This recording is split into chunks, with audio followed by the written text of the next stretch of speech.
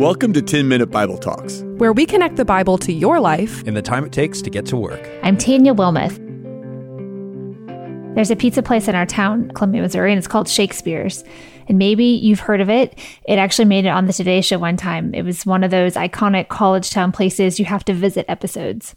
And Shakespeare's is cool for lots of reasons.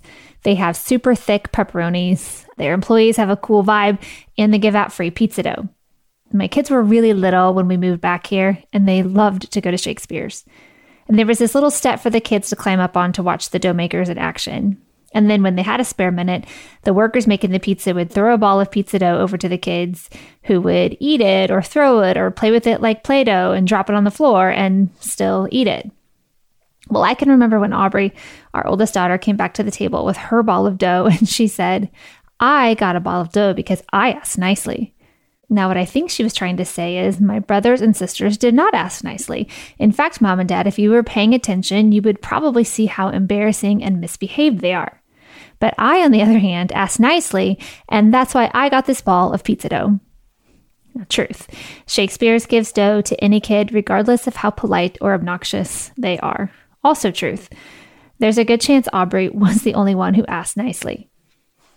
But don't we do this with God sometimes? Like, I have this good thing in my life because I asked nicely. I have good kids because I prayed the right way and parented the right way. I have this good job because I am a good person. I can tithe because I am resourceful and good with my money. Now, it's important to work on good parenting and good money skills, but we're missing the point about where our goodness comes from and what it really means when we're focused on our goodness. Now, Moses missed the point too. And it was such a big point, it actually kept him out of the promised land. So let me tell you the story. Now here they are, the Israelites still in the wilderness. But now in Numbers 20, Miriam is dead. So Moses had to bury his sister and fellow leader. And then once again, the people needed water. So there must have been little time to mourn and grieve before they started complaining again about how there is no water and no food here in the wilderness, and how Egypt and slavery were so much better. They had something called rosy retrospection, when you remember something better than it actually was. So Moses and Aaron hear the complaints again. And verse 6 says, "They went before the Lord and fell on their faces. And then the glory of the Lord appeared to them, and God spoke to Moses. And God had a plan. He told Moses to take the staff and assemble the congregation and go to the rock and tell it before their eyes to yield its water." Now, this was a special rock, and this wasn't a first for Moses.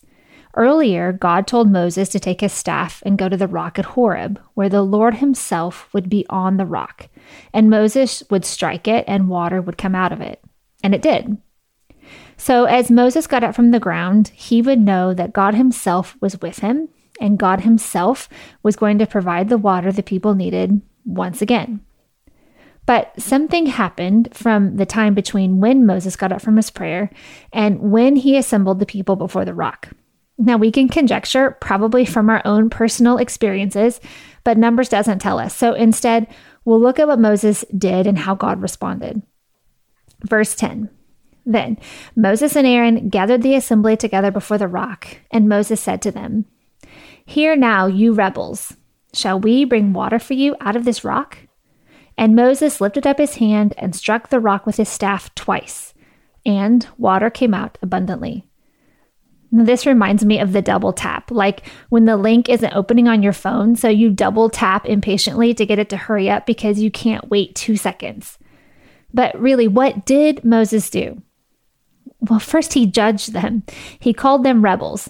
Maybe they were. But when God told him to assemble the people, he didn't say, "And also make sure you tell them they are rebels." And Moses asked them, "Shall we bring you water out of this rock?" And he double tapped. He lifted up his hand and he tapped the rock twice when God told him just to tell the rock before their eyes to yield its water. Now, while God's instruction for Moses focused on the rock and intended to draw everyone's eyes to the rock, Moses drew the attention to the people and to himself, and they were in the wrong and he was in the right. Now, this might seem like a minor indiscretion, and the Lord did provide the water, and Scripture says the people and their livestock drank abundantly. But this wasn't about forgetting the words or goofing up. It was about Moses' heart. See, when the Bible talks about people drinking water and drinking abundantly, it's pointing to the spiritual rock of Christ, from whom living water flows, the water of life.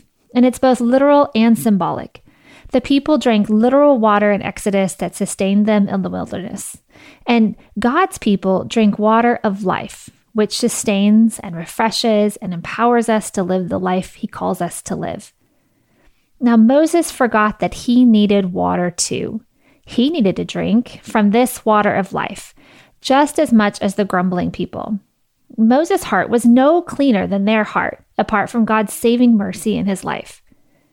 Now, while the people were drinking, the Lord said to Moses and Aaron, "Because you did not believe in me to uphold me as holy in the eyes of the people of Israel, you won't be the ones bringing them into the promised land." So why? Why is God so severe with Moses? And aren't we thankful he doesn't respond that way to us today? Well, these are questions we ask, so let's be honest about them. First, God is severe. God is a jealous God. He is a just God. He is holy. He does not tolerate sin, and disobedience is sin. And he is the same God today that he was in the Old Testament. God does not change. He is always the same, yesterday, today, and tomorrow. This is why we focus on the rock and not us. It is the rock, Jesus Christ, that takes the punishment we deserve. And God sent his son Jesus to do this for us. He is so loving. We too are unable to enter the promised land because of our disobedience, but Christ's obedience stands in our place and opens the door wide open for us.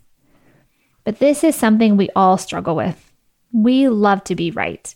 And there's a slippery slope in our hearts that forgets we need the water too. And this is where we get the term self-righteous. We start sounding like people who say, "You rebels, do you need me to bring water out of this rock for you?" But the rock of Christ makes us righteous, not self-righteous. We're right before God only because Christ is the one who God looks at to see how good we are. If he looked at us and our thoughts and our deeds to determine our standing, we would be at the bottom of the scum pile. He doesn't ask us to focus on this, though, because the Lord knows it would crush us to know the severity of our sin. Instead, his Spirit reveals to us, and we respond in repentance and humility. Now, as people who are following Jesus, we carry a lot of responsibility. We understand how Moses feels. You want people to know Jesus. You want them to make good choices that line up with God's will. You want to fix things that are broken. As we should, as long as we remember how much we need the water too. Are we going to get distracted by what other people are doing? Or are we going to humbly do what the Lord has put in front of us today? Maybe it's to pray with someone. Maybe it's to listen and support them without pointing out where they made a wrong choice yet. Maybe or ever. Maybe it's to love someone's kids instead of telling them how to parent. Maybe it's having a big influence on one person instead of making a big statement on social media. Bring them to the rock and let them see Jesus. He will give them water just like he gives it to you. Before you forget, sign up for the brand new TMBT newsletter. Hit the link in the show notes and you'll get an email every Wednesday that will help you beat the midweek slump and go deeper in your walk with Jesus. Thanks for listening.